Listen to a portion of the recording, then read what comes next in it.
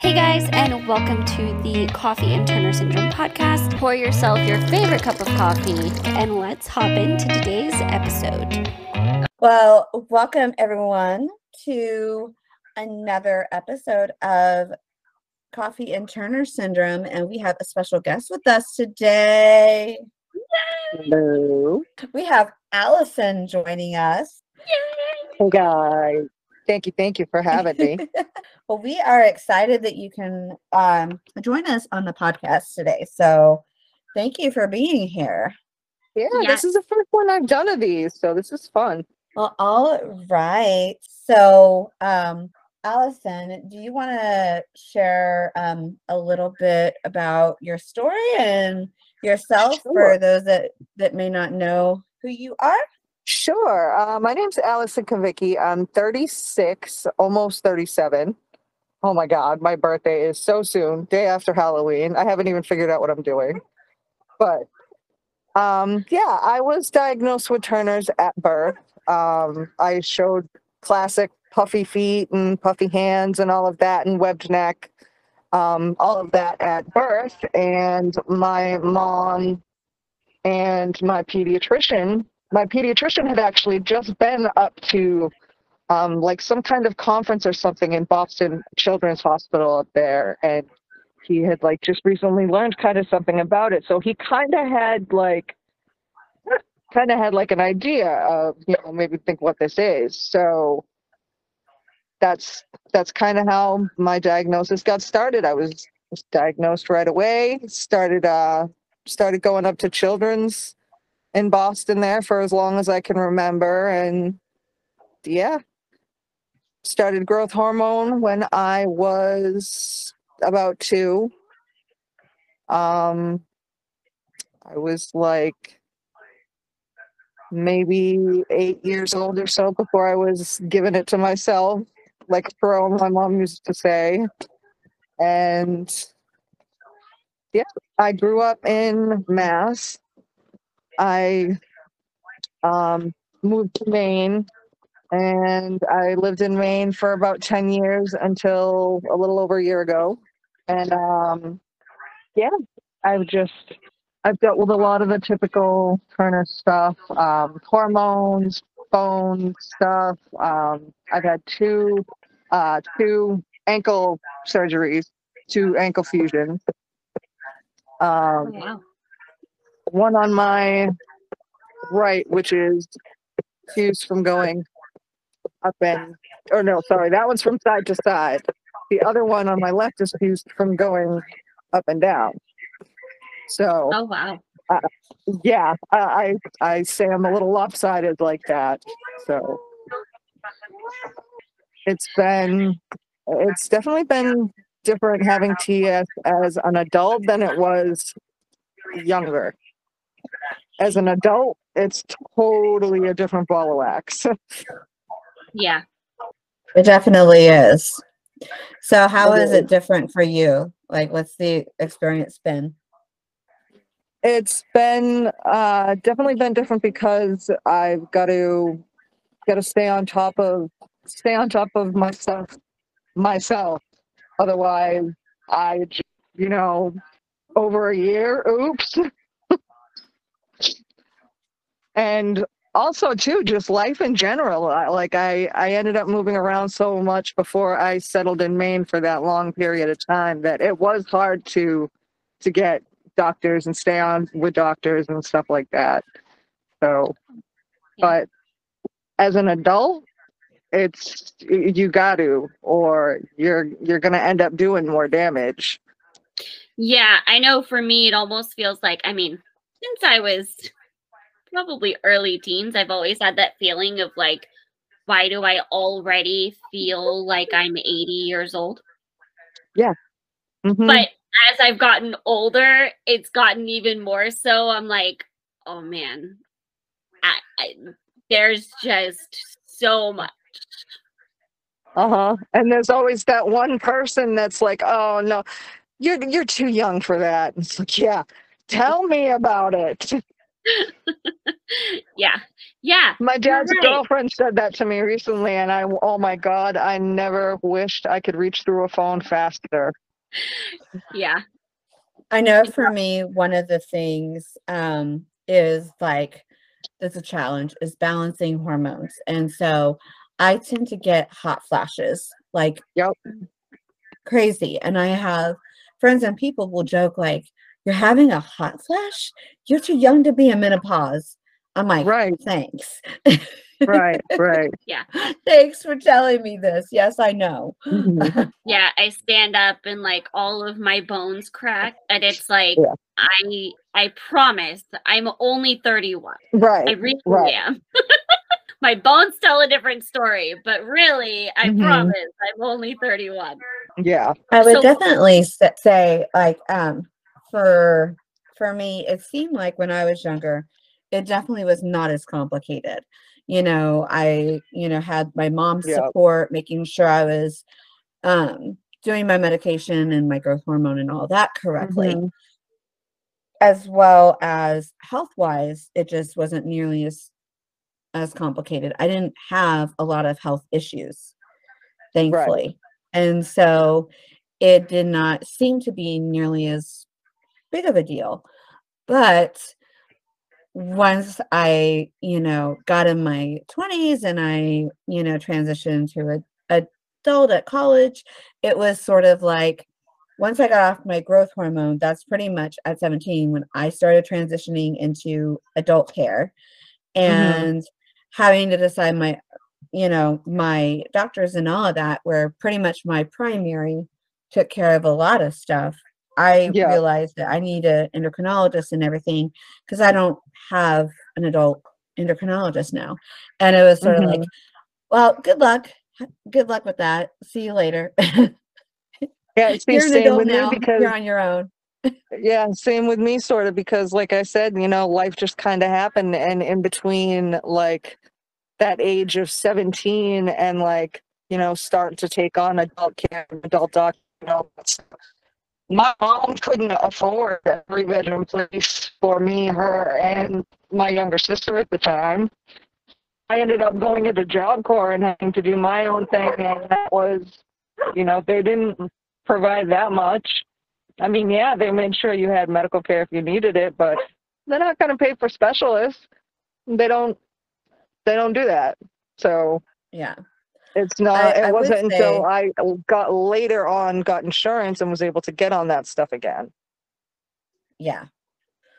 And I would say one of the challenges that that I did have with growth hormone when I was younger was I was on well, it was experimental growth hormone because I lived in Texas. That's basically where I grew up was in Texas Hmm. and in Houston. And so I was part of this transition into this new growth hormone. And so I was Hmm. part of a group of girls that were on a trial. Yeah. My mom could not get me on her insurance. It was a constant battle to get approval for the growth hormone. Hmm. And so that was always a challenge. And then when we moved to Canada, that was really a challenge trying to get that Hmm. approved. Hmm. see, insurance is a nightmare to me. Like, it's one of my biggest concerns because up until now in my life, I've been so blessed to be able to be like growing up, I was on my dad's benefits. Same There with was me. no, See, my dad was a sprinkler fitter in the union in Boston for many years with good insurance. And yeah. let me tell you, the cost of that growth hormone, if I was not on his insurance for that, even Oh, with yeah.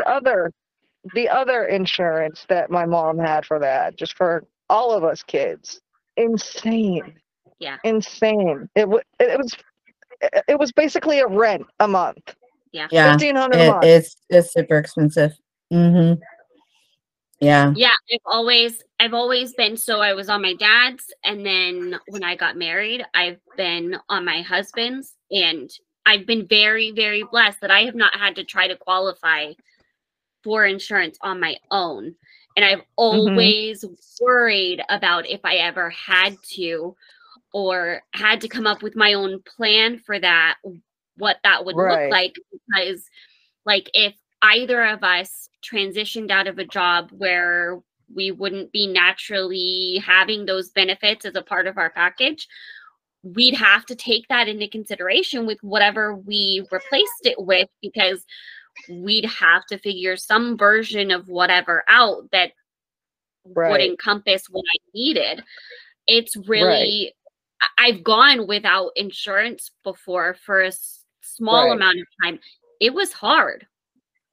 So yeah, and see the way I explain it to Grizzly, and the way I make him understand it is we can't go with nothing. Like, we can't. And it's insane too. Like, a lot of women with Turners get just looked at differently for the most random things when it comes to medical stuff like that. Like, for instance, I was going to fill out my prescriptions, and I was transferring them because the state changed my insurance on me. Perfect example. So what did I have to do? I had to send my prescriptions on a lovely little freaking boomerang from one pharmacy to another where they were supposed to be. And when they finally got there, and I'm there to talk to the guy and give him all my numbers and everything, all my info about my insurance so they can start putting them in. He's like, how many do you have? I'm like, I guess at least 10. And he just goes, oh, geez. And I'm like, wow. Like, people just have a lot of nerve sometimes when it comes to stuff like that. And they don't think to ask the questions, you know? They don't think to ask about it. But also on the flip side of that, when I had to go to the ER recently for my foot swelling up, I had a doctor actually be like, oh, okay, what is that? Educate me. And I geeked out because I was like, I love when people say that, because it means there's a doctor out there willing to, like, legit learn, instead of being like, oh yeah, okay, I can pretend like I know what that is. Sure, I could do that. No, you don't really know what it is, and you can do damage by not paying attention. Yeah. They were asking what Turner syndrome is. I've had, I don't remember if I've ever had it directly worded like, tell me what that is or remind me what that is. But I've had it be well, I take that back. I haven't had it be a tell me what that is. I've had it be a refresh my memory. And it's always like, it takes me back at first, because it's like, you don't know. Okay. Well, let me give you a little brief explanation, because it could be long. But you're right. It is super important for them to be like, no, I'm not sure. Tell me. Because then you can actually give them good information and be like, look, here is this. And now they'll understand for the next possible person. Yeah, I would rather. And they'll understand the underlying things. Yeah. Because there's so many of those. Yeah, there's so many things that it could be. You know, we were talking about this the other day, I feel like, where it could be a simple thing that for an average person would not be a red flag, but you put that in the context of a Turner syndrome diagnosis, and it is a red flag. Right. So that's an important difference. What would you say is the biggest way Turner's has impacted your life?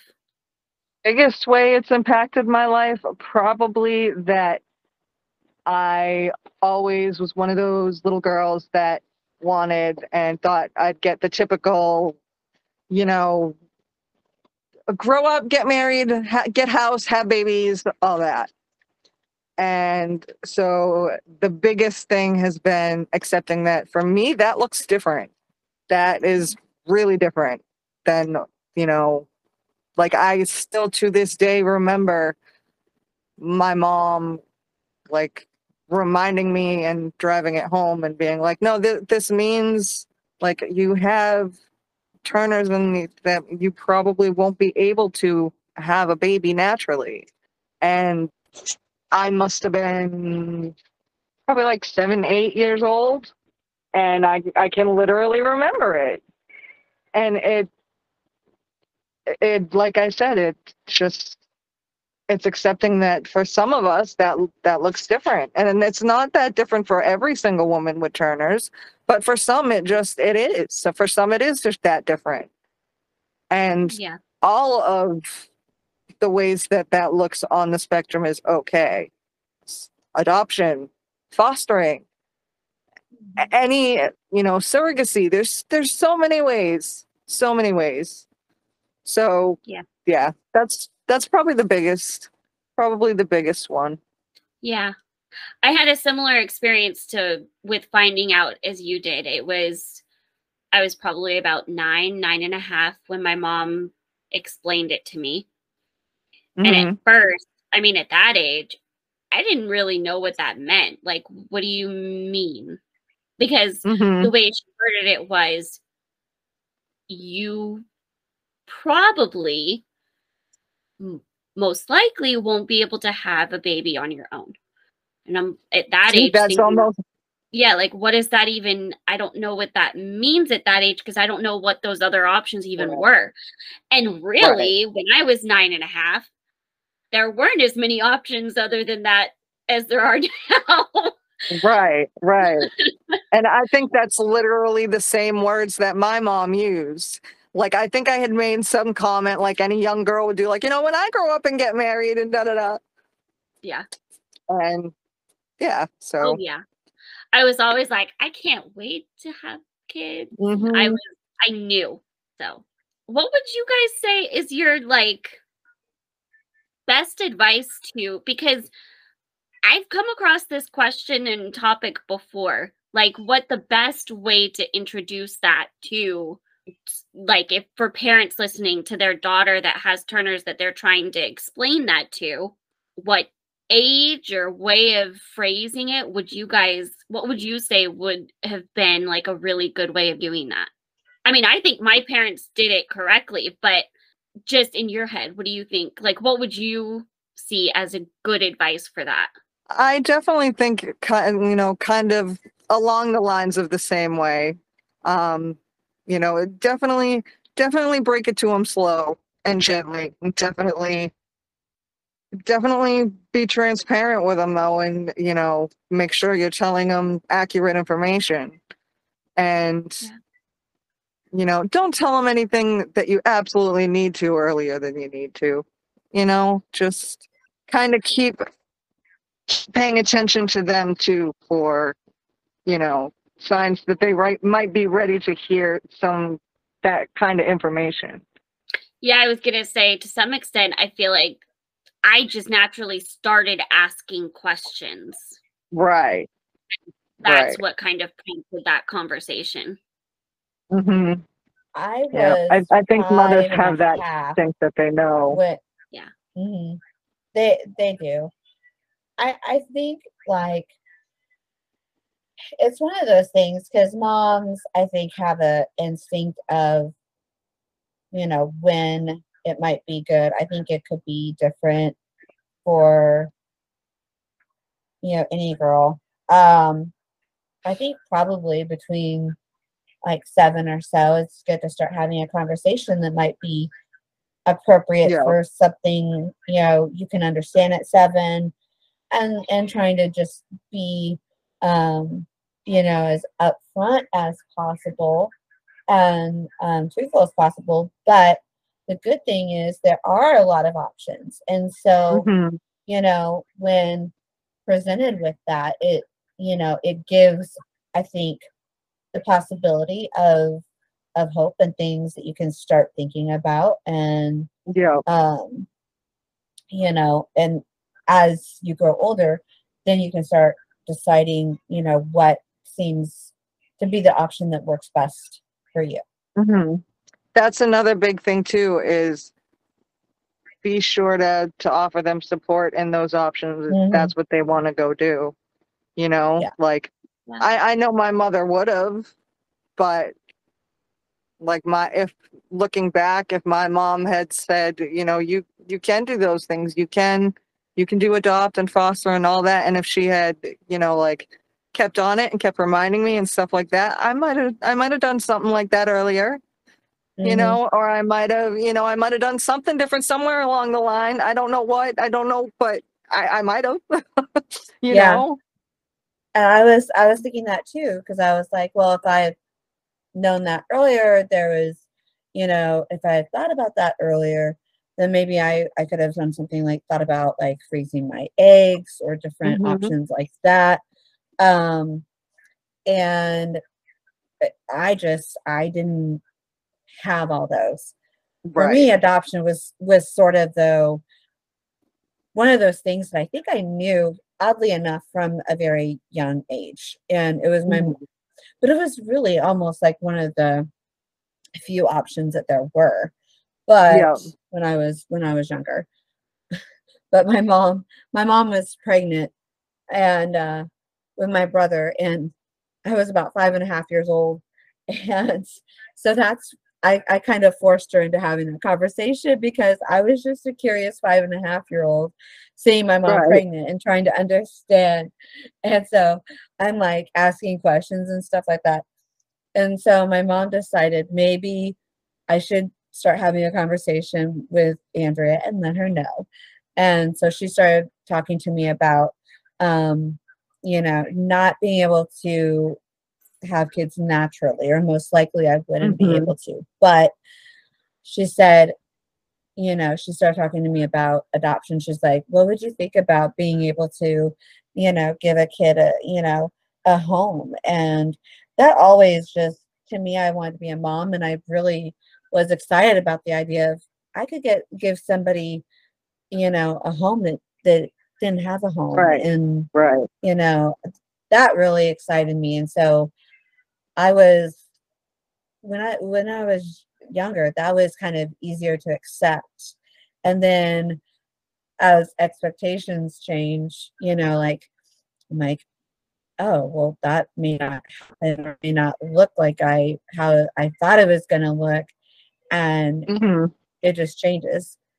So like, because I'm the only one of the three of us, like I'm single, I'm not dating currently, and I haven't been married, haven't been in a relationship. And so I really wrestle with, do I want to bring a child into my family right now? And so it looks really different, but it's a whole different kind of like process of grieving and dealing with it, because now that I want to start a family and be able to have a family, those expectations are different than what I thought they were going to be when I was a kid. I'm like, I'm going to grow up, I'm going to get married, start a family, I'll be young enough where, it's going to happen. Well, the older I get, there's a lot less options on the table for me. Right. Yeah, I think I grew up in like in my family, my dad was adopted, and also he adopted my older sister officially. So I've always like knew about adoption from early on and all of that. And I always kept it in the back of my mind too, but I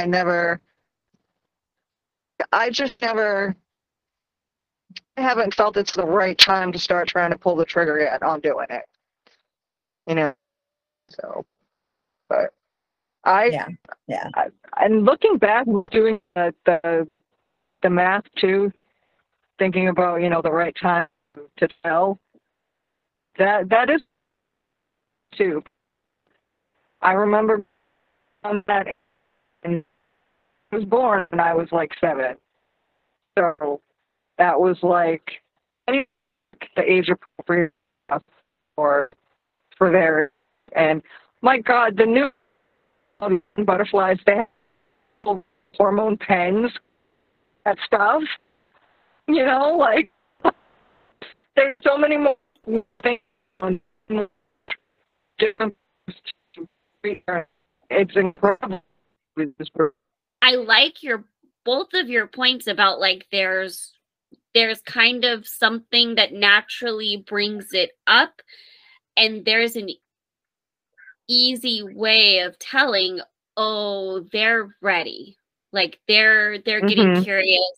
They're thinking about this, so it's probably time to address it a little bit. Whatever the age appropriate version for then is. Mm-hmm. You know, at least I kind of like the idea of like introducing alternative ways really early. Like not just, well, you're gonna have to look at other options, but also following up not too long after that with what those other options might be, and kind of not delving into the information in details, because that could get overwhelming. That's a lot. But even just introducing some of the concepts of like adoption or fostering, right. That way, I don't know, I feel like I had so much time to process that it wouldn't look how I would expect it to, that really helped. Like it still didn't stop me from having to grieve that once it was confirmed for me, but it definitely meant I had time to process part of it. I wasn't having it all thrown on me at once. I knew that was most likely. Right. So. Oh yeah, it is important to take little bites of it, you know. You don't have to process it all at once. Yeah. And there's just a lot to process for anybody over any period of time. Yeah. Well, that's the advice I always give for parents that have just gotten the diagnosis too, is like, don't overwhelm yourself, because there's a lot. Yeah. Yeah. It's really easy to do that really quickly with information about Turner's. Yeah. So, I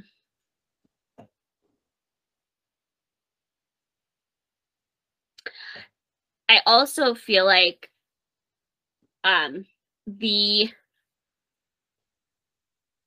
information that's out there can be such a process going through it, because there's like one website can say one thing while another says a different thing. Yep. Yeah, So, and then you gotta kind of comb through it all to find the piece in the middle that's actually the truth. Yeah. Yeah. Out of the extremes, it's almost never one of the extremes. You know, the doctors that know it by textbook and not by practice will tell you, oh, all of these things are possible. Well, yes, but not everything that's possible is going to happen. Right. So, like, I'll see moms ask, oh, what do you think is my daughter's chance? And I'm like, well, you really need to talk to the doctor about what specifically is happening with her. Because that, you know, even a little girl, they're asking, what's the rest of her life going to look like? Well, you got to see what pops up health-wise for her, because that'll tell you. And until then, you're not really going to know.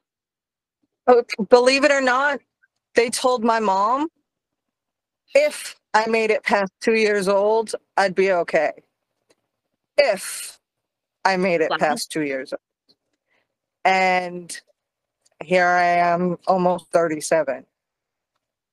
Did you have any heart issues? What were they basing that on? Yeah, it was heart issues. I have the bicuspid aortic valve, the typical with Turner's. When I was like 12 hours old, I started going blue on my mom when she was holding me in the nursery. Yeah, and that's how they rushed me right up to Children's, and like I said, to my pediatrician who had gone on a conference there with, some of his other coworkers and stuff and colleagues. He came up there to actually diagnose me formally, and yeah, from there it was hitting the ground running. Did you have to have surgery? Nope. I still haven't, to this day, haven't had to have surgery on it, just monitored. And yeah, I also had, I was born with a horseshoe-shaped kidney, like sometimes happens with Turners. I had to have a portion of that removed when I was like 4 years old because it wasn't draining to the bladder, apparently. So, Oh, yeah. I just remember that my mom, like, told me that I scared the ever-loving crap out of her by jumping up and down on a stool, like, right after I had gotten my stitches taken out. And, God, yeah. Yeah, I was a wild one. so I've always known that the horseshoe kidney was a possibility, and I think I've heard maybe one or two other stories, but it's a part of things that I've had a very surface level understanding of. So I would be very curious to hear your experience with it. From what I know, it's shaped differently, and like I said, mine, it's on the right side. A portion of it wasn't draining to the bladder, like, at all. Oh, So that's what they had to do, was kind of remove it and bypass it. yeah. Mine, as far as other than that, I haven't had any other issues. And I haven't had really any other Turner's women tell me that they've had a horseshoe kidney cause them issues. I do kind of know that women with Turners tend to be prone to kidney stuff in general. Like I see a lot of like kidney stones, gallstones, stuff like that. So Yeah. it actually makes me curious what the connection is, like that it may just be one of the things that we just don't know right now. Yeah. Well, I know for me, I had liver issues, gallstones a part of that. Yeah. My own self-diagnosed understanding of it is it was due to my medication. And oh, okay. Yeah. like it wasn't processing right for me, and so my liver was working overtime processing it. Because I was getting too much estrogen was being put through my liver, and it was working it overtime, is my kind of interpretation. That's my semi educated guess at what was going on. Right. And so I know there's lots of things that, like, the whole system is connected. So one part being off can throw another part off. And I mean, the liver and kidneys, they're both the body's, like, filter systems, right? Like, that's their job, is they're cleaning stuff out. Yep. The more medication we take, probably the more it's keeping up on doing that. So. Yeah, and it took, it's just like anything. Everybody is different. Like, it took me all these years to get on a pretty decent like med regime of what I need and how I need it, you know. I Yeah. was so bad at one point with trying to get hormones and stuff regulated and everything that it was in the middle of one of my surgeries. And because of my hormones, I was so messed up. I had my period 5 times that 1 month Oh that I gosh. was on crutches, not able to put weight on my foot. And I get the luck of having my period 5 times that month because hooray, hormone pills that I have to have, right? Oh gosh. Yeah. It really all just depends on what your system needs, you know. It's a case by case basis. Yeah. Oh yeah, we've talked about that a lot with specifically with hormones. Like Mm-hmm. nobody is the same. Right. And that's my biggest concern with the general approach, like the textbook prescribed approach to, this is typically what we give, because Mm-hmm. it's a one size fits all solution for something that's not a one size fits all problem. Right. Exactly. So what was your experience with HRT? When did you start, and what was your process of finding what Um, worked for you? I started when I was I want to say like 12. They started to kind of slowly test the waters and put me on it. And then it didn't really do too much. Like I was on it probably a few years, and it didn't really do much except I grew a little bit of boobs. That was it. It didn't really do much that time except yeah, I grew a little bit of boobs. And I didn't start it again until I was like maybe 17 or so. And I was on it for another couple of years, and it was kind of normal. Like I started getting a period and stuff like that, and it started off like heavy, like whoa, but then after a while it slowed down. And then after I moved up to Maine, that was when I got on it again. And I think that was when I actually got on some of the good ones, because I was on the patch at some point for part of it too.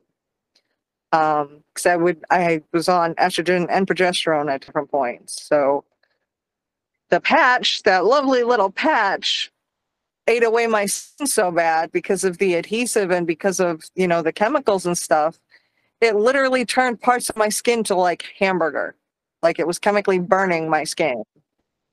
So I'm actually I'm on good meds now, and I can't tell you how much that makes a difference, because Yeah.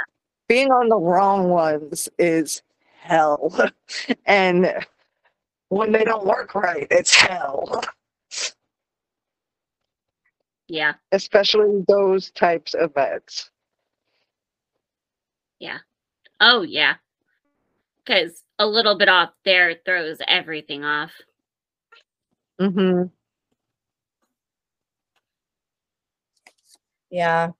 I was sharing my story when we were talking about HRT a little while back. I think it was back in 2019.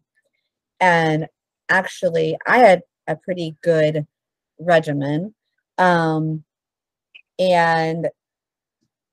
never really had a problem until then. And part of it is diabetes related. Mm-hmm. In fact, it really mostly, I think, is diabetic related. So I was officially diagnosed back in like 2018 as diabetic. And it was kind of starting a few years prior to that, where I was pre-diabetic and I was having issues with my A1C and all that. Yeah. So in 2018, though, my endocrinologist decided to put me on metformin. Yeah. And that was the only thing related to diabetes that he put me on at that time. And so I would get my A1C checked just when I saw him. I wasn't finger sticking or anything like that. And for a while it was okay, but I could see the numbers still struggling. And part of it was just I had to make a lot of changes. And struggling with some of the things because it's hard giving up carbs. Let me just say. Yeah. Yeah. So it is a challenge. But so because I wasn't like monitoring regularly, I did not realize just how bad it had decided to get. And so my whole system just started acting up. And so by early 2019, I started experiencing an issue where my vision was going. Everything except for like what was literally right in front of my face was blurry. To a point where you could probably almost consider me legally blind. I'm not kidding. I shouldn't have been driving or any of that. And everyone was just so blurry. And so I went to, and I had started asking my endocrinologist, hey, do you think I need to start monitoring myself? And he's like, you can decide if you want to monitor yourself. And he didn't seem like concerned. So I was like, well, if he doesn't seem that concerned, I'm not concerned. So I didn't worry about it. Right. So then this happens. And so I finally go to him and I'm like, I can't see. As well as I started having periods constantly. Couldn't get it to stop. And just when I thought it was stopping, maybe for a day or two, boom. So I didn't have as many, but there was like at the worst peak, I had like 3 in a month. Yep. Probably almost 4. And I just couldn't get it to stop. I have never had this problem. So then I called my endocrinologist. I was like, I need to get in. This needs to get fixed. This is not okay. Because I was such an emotional, hormonal. That's pretty much what I did. I straight up had a mental breakdown. I had got my surgery in either January or February.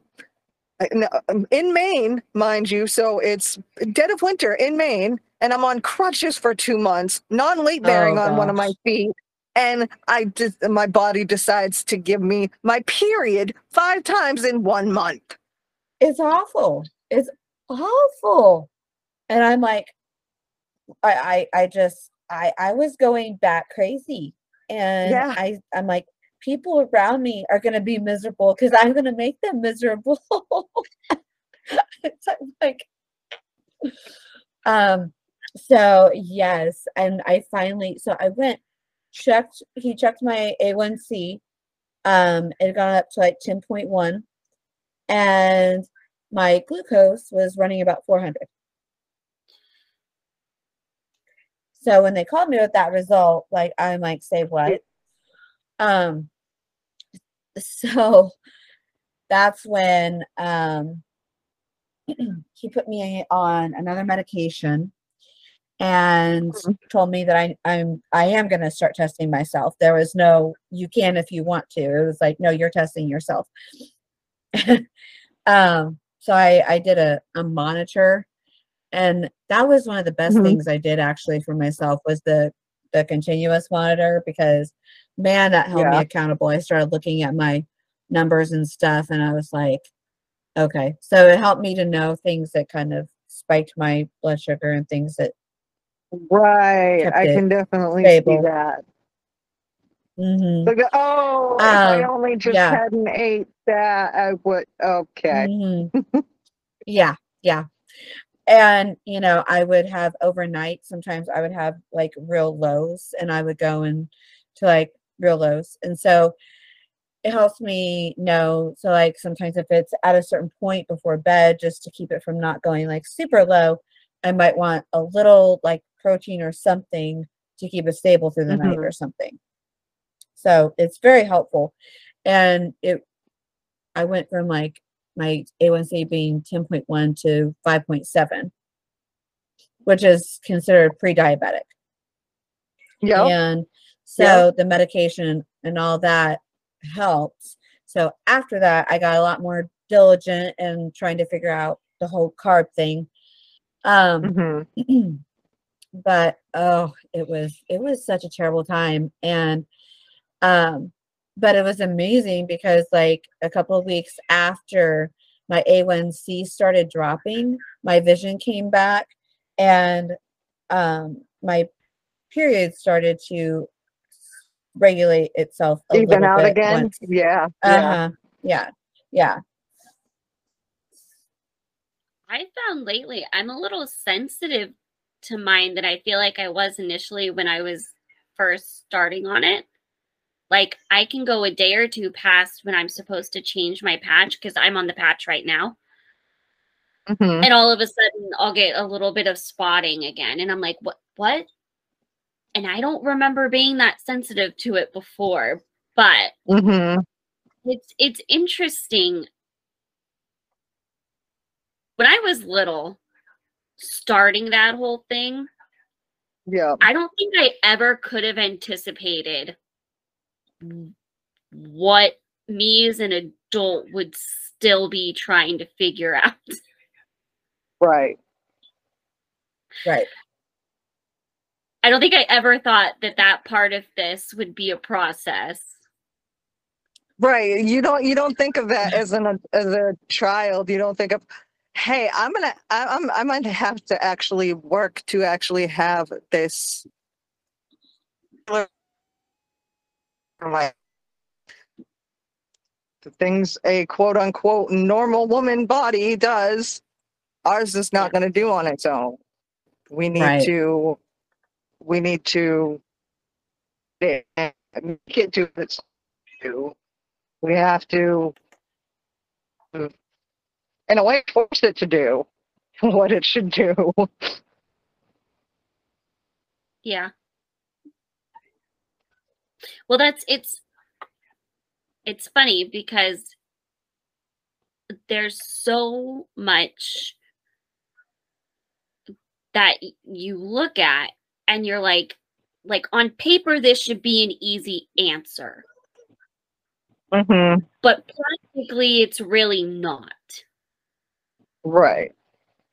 Even screenings, like going through all of the screenings, those it can be very like, well, this is what's recommended, and as long as everything else is coming up, great. But then keeping up with all of those appointments, keeping track of, wait, when was the last time I had that one? What did that one look Mhm. like? Is there this new other thing that I should be thinking about? I mean, we talked a little bit about transitioning from pediatric to adult, but oh my goodness. Right. Just It's before I came down here, perfect example. Before I moved down to Florida from Maine, I was diagnosed with collagenous colitis. So that means, now seeing gastroenterologists and all that and blah blah blah. So, okay, that's a whole new one for me. That's not one that I've had to deal with, but it is one that a lot of other Turner's women have had to deal with earlier than me. So, perfect example. yeah. Oh yeah, Turner's is a roller coaster of well, that was never a problem, but it can be now. Mm-hmm. See what it's going to throw me today. Yeah. Yep. That's why and I had to kind of like get a little out of my own head with it.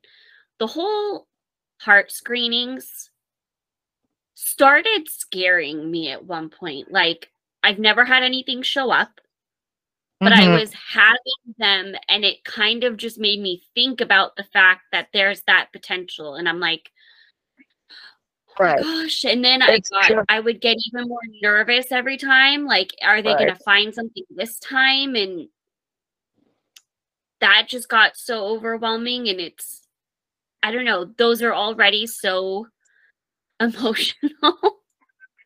Yeah. I don't know. Oh man.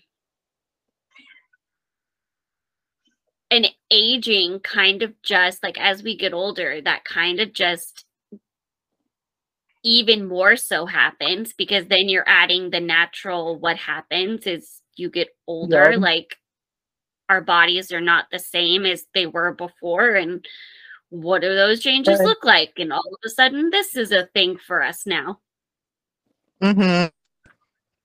Just like this last time I went to go get on hormones, and, had to get on different hormones different way because I can't do the patch. And my new doctor down here was one that actually, see, this is another good one, and this is another reason why I hope I can go back to this doctor with my insurance, because she actually took the time before my appointment to research what it meant, to research Turner's. I've never had a GYN do that before. Never. That's a very good sign. She goes, I stayed up last night knowing I was going to see you today, and told me, and I was like, and she kind of got me straightened out. She's like, I don't want to put you on too much, because, she's like, where you're sensitive, I don't want to just make you, like a stuck pig. I don't want you to just be bleeding all the time. So that's why we kind of got it toned down, and I'm on a good dose. And yeah, I got to see, now that I have this new insurance, I have to see if I can go back and see her, or if I have to find someone else and to roll the dice again. Yeah. Yeah, that's always the interesting part with changing doctors is like, all right, like I've had both experiences where you've been with one doctor, you know what to expect, and it's either not where you would want it to be or exactly where you'd want it to be, and then they shift to somewhere else, and you're like, all right, let's see. And that first appointment with the new doctor is like, all right, let's see where you're at with this. Let's see what we're working with here. Because I've had both, even a endocrinologist I've had not actually seem to me to fully understand Turner's, because well, I say that because she was not really actually listening to what I was saying and acting like it wasn't possible. And I'm like, okay, well, it is, but all right. And so it was like the next time I had a new doctor, because she had moved, and it was like, all right, let's see what this is like. And it was a totally different experience. Polar opposite. It was amazing. And I mean, they were the same specialists. They were, like same schooling, same everything. So it was like, it really is all about how you and that specific doctor work. And their approach to it. Because if they're not going to really listen to your input or what you're telling them you're experiencing, I don't know. Exactly. It's got to be, you both have to be working together. Right. They've got to, listen to you, and you've got to explain to them why certain stuff is more important than they should and would just think normally. There is a reason why certain things are more important. And it's not just because we want to feel special about them, because trust me, that's not it. It's not just because we want something to talk about. Yeah. We're not just saying it for no reason. It's, it is stuff that's got to be paid attention to. And I will say it till I'm blue in the face. You got to be your own advocate. You got to be your own squeaky wheel. And not many know about Turners. Yeah. Mm-mm. Yeah, it's still something that even people in the specialty of endocrinology, which to me, my understanding has always felt like, well, if any specialist is going to have an advantage with Turner's, Right. It's got to be endocrinology. Yeah, because their specialty is hormones. And that's the basis of everything with it. But even that, there's such a difference between a textbook knowledge of like, well, this is what it says it looks like, versus actually understanding how it looks in different patients and seeing it live in a person. If you're not open to listening and you don't have that experience, it's night and day. Right. Right. It's like reading a book versus going to see the movie. Right. Yeah. Especially with what the textbook stuff can look like. It's like, well, they've got to some extent, leave room for, right, but this is a very versatile condition. Every story of it looks different, and you have no way from diagnosis of predicting what they'll deal with. All you have to go off of is, this is what's possible. Right. Even as we get older, I mean, my world was kind of rocked when I realized how, even though I had such good results from all of my screenings up until now, there's very little promising that stays the same, and I can't take that for granted. Yep. Absolutely. That's definitely one thing that I've learned. You can't take that for granted. Absolutely. That can be overwhelming. It can be a little scary, but to me, knowledge has been power. Just understanding the best I can and equipping myself the best that's out there that I can. Yeah. And the other thing that I would say too is, don't psych yourself out of going. Don't do that. Yeah. The worst thing you can do is psych yourself out of going, because when you do finally have to go, and you will end up having to go one way or the other if something is as bad as that, you will finally, you'll actually get answers. Get the answers that you need, because if something's going on and you're questioning it and you don't quite know, it's better to know. You don't not know what's going on. Your heart. Yeah. Your heart's a big one. That's a big one that I'll tell anyone with Turner's, any butterfly mom. Definitely keep, and like I said, don't psych yourself out of going, because it's important to know.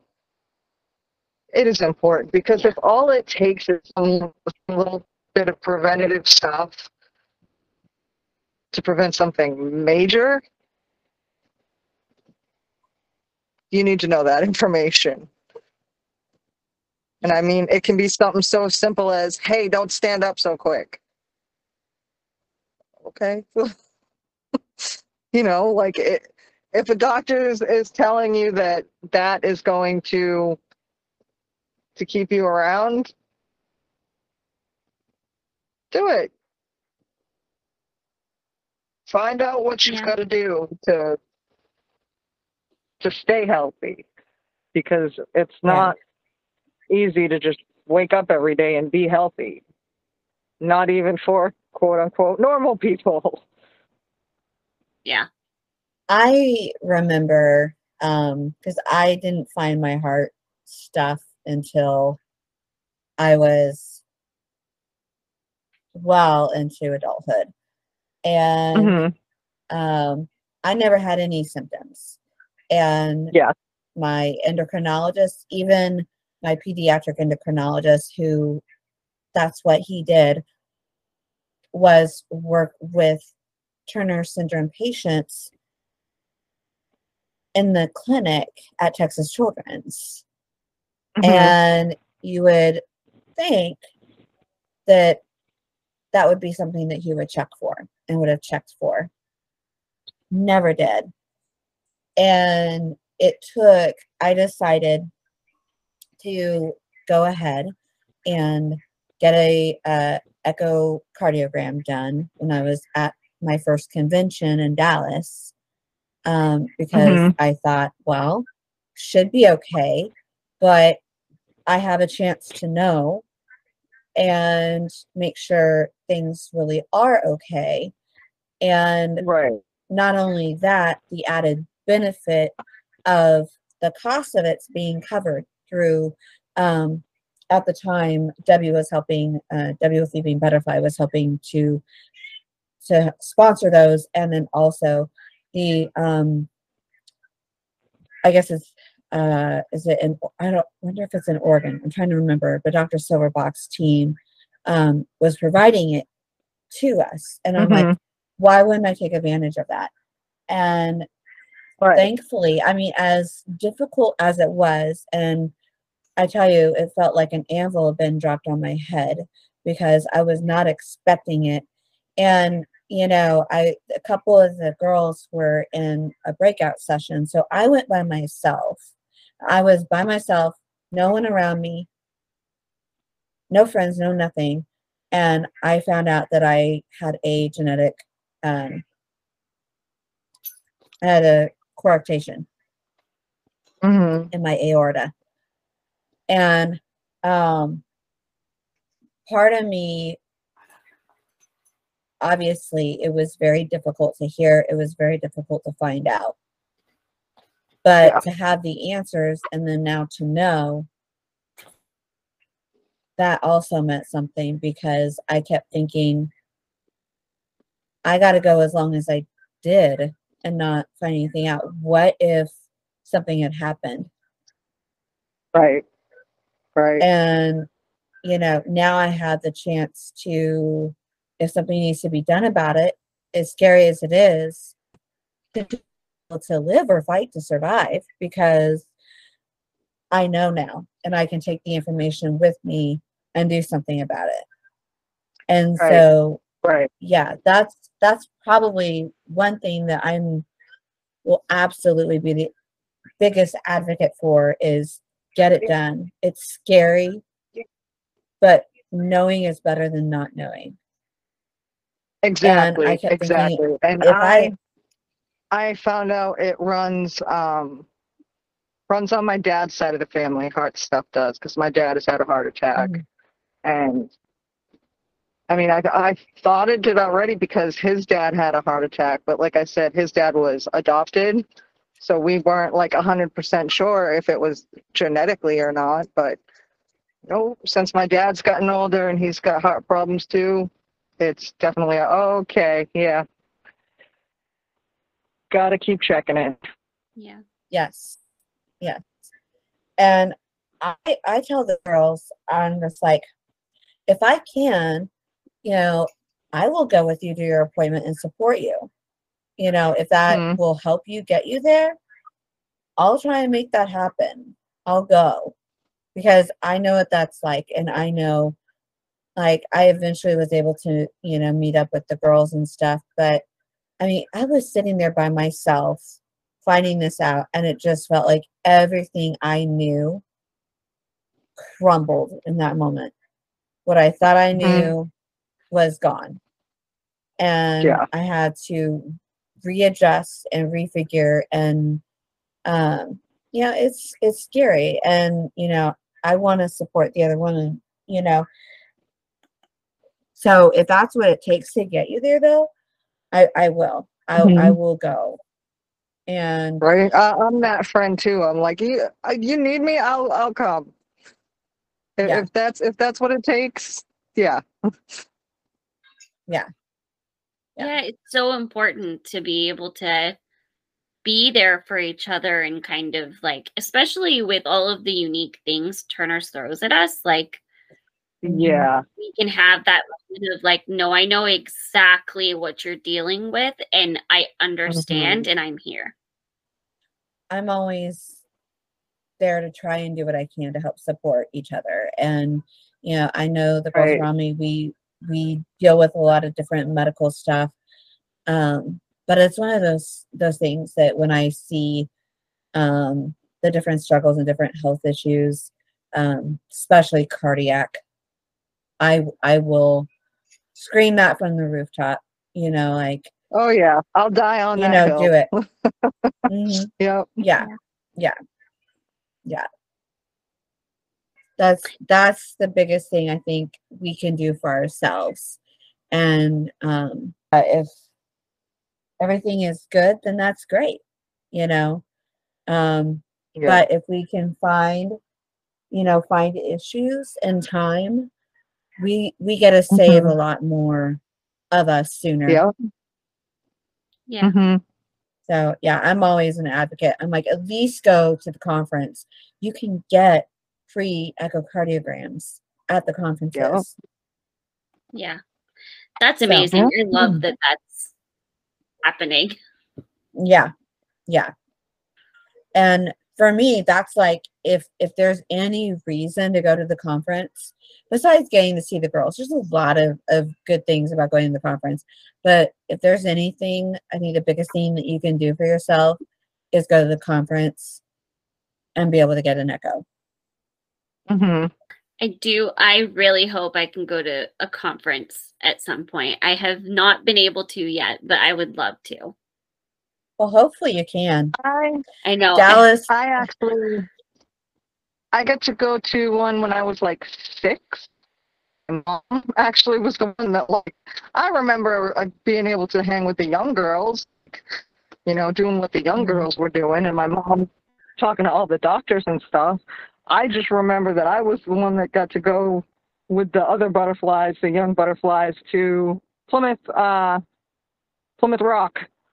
and Plymouth Plantation and stuff like that. And because I was from the area, Oh, I was the one that was telling them all, yeah, that's because it's not. well, this year or this coming year, I should say next year, I'm so excited because the in-person conferences are coming back. Yeah. So I am so excited. Yeah. 2023, we are getting back together, and Houston does not know what is about to happen. So it doesn't even know. But Houston is my stomping ground. It's where I grew up, and I plan to be there. And so I am so super excited for it. So Yeah. yes, I'm hoping it'll be a good turnout. But yes, looking forward to that. Hopefully, because it's been a while, hopefully that will be a conference where they're will be the Echoes available, since it's Yeah. been several years, and I think it would be a good idea to have that available. Oh yeah. So, yeah. But I'm so excited about it. Yeah. That's really cool. I don't, because of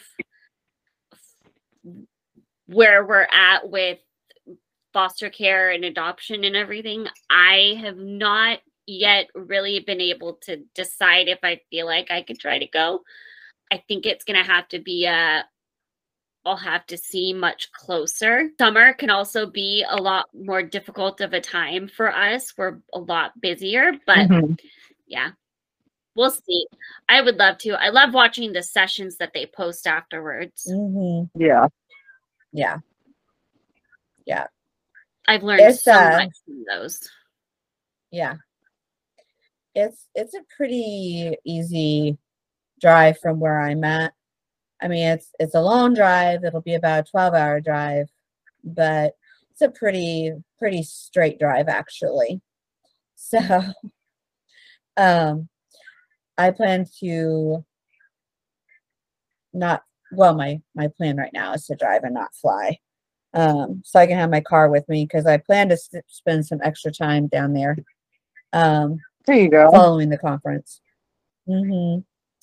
So I don't get down there very much. So I'm gonna see some places and things I haven't gotten to do in a while.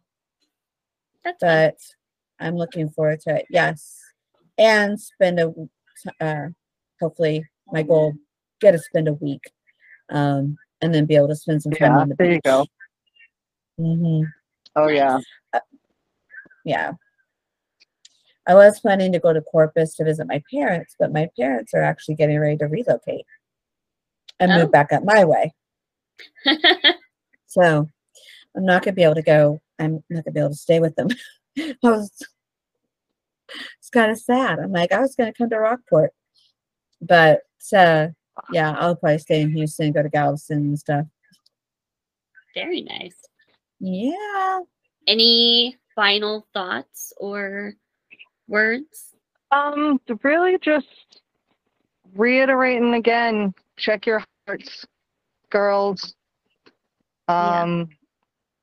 Definitely keep protecting those young butterflies and help them spread their wings, and that's pretty much it. Absolutely. All right. Well, thank you so much, Allison, for coming on and talking. This was so much fun. Me. It definitely was. I will definitely come back again too. Yeah, absolutely. It was great talking, great hearing some of your story and everything. It was a Thank ton you. of fun, and I'm so excited that we've had a chance to talk now. And yeah, it was so great having you on. So thank you for taking that time. Thank you. Yeah, thank you for the chance. It was great. Thank you. Yeah. You're welcome. Bye. Bye. Bye-bye. Thank you guys so much for listening, and let us know if you have any other topic suggestions or anything like that. And we'll see you guys in the next episode. See you guys in the next episode. Bye. Bye. Thank you so much for listening to this episode of Coffee and Turner Syndrome.